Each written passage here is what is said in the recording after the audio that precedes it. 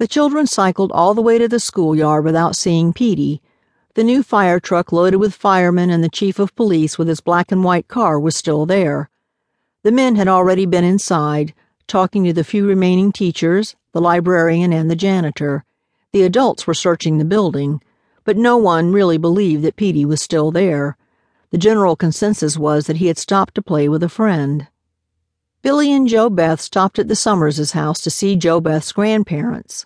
Adelaide and Mrs. Summers immediately went out and searched around the garage and trees. Jo Beth, Billy, and Adelaide's son David crossed the street and walked around the vacant house. The house and yard had an empty, neglected air. Everything was just a little bit overgrown and underkept. "I dream about that old tree sometimes.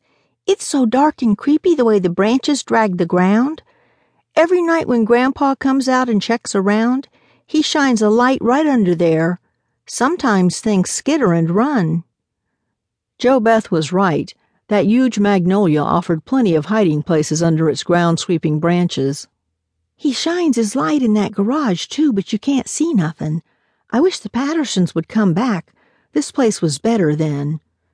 She whispered so that the very skinny man with the heavy load and a croaker sack would not hear. He appeared to be cutting through the yard to the street. He glanced at her with hooded green eyes, and she shivered. Making coffee the next morning, Hyacinth caught an errant tear on the hem of her apron. She had come into work at the Shiners early this Friday after a late night. Mr. Jeff drove her home a little after 2 this morning, insisting that she get some sleep. The three of them walked the neighborhood until dark, calling for Petey constantly. They knocked on the same doors that they had knocked on earlier in the day. Everyone was so sympathetic and patient.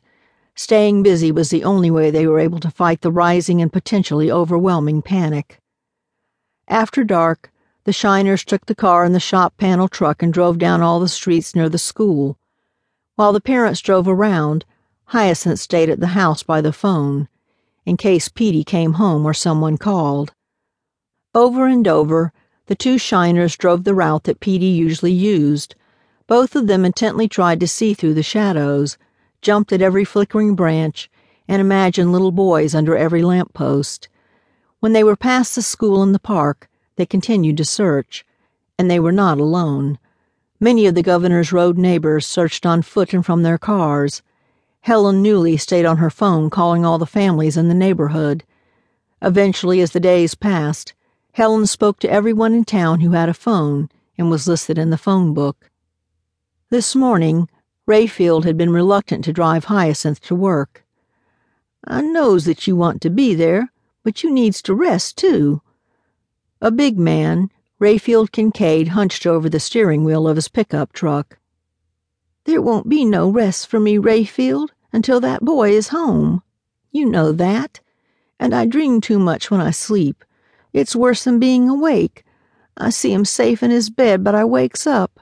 I need to be there." Hyacinth reached over and patted Rayfield's hand, trying to express her pleasure that he was worried about her. It was comforting to know that someone recognized how she felt. "Okay, I'll come by on my lunch and check on you." He slipped the pickup into neutral. "Try not to fret too much. Stay busy and keep your mind off all the troubles." She smiled weakly and got out. She watched her husband of over 30 years drive away. Using her key, she let herself in the back door to the kitchen. She started breakfast, coffee first. Telltale sounds indicated that the Shiners were up. Hyacinth heard the shower and the continuing rise and fall of a voice on the phone. Settling the coffee pot over a low flame, Hyacinth pulled the bacon out of the refrigerator and a cast-iron frying pan out of the cabinet. She started the bacon and set some eggs to boil. The shower stopped. Relaxed in the soothing motions of the familiar routine, Hyacinth let go of some of her anxiety. As usual, she opened the bacon package, peeled off 6 slices, 2 for each of the family, and laid them in the cold frying pan. An excellent cook, Hyacinth gritted a little brown sugar between her fingers and let it fall over the bacon slices. The activities and sounds of the house were all so normal. Suddenly, unable to believe that she had not been living in a nightmare, the thought occurred to Hyacinth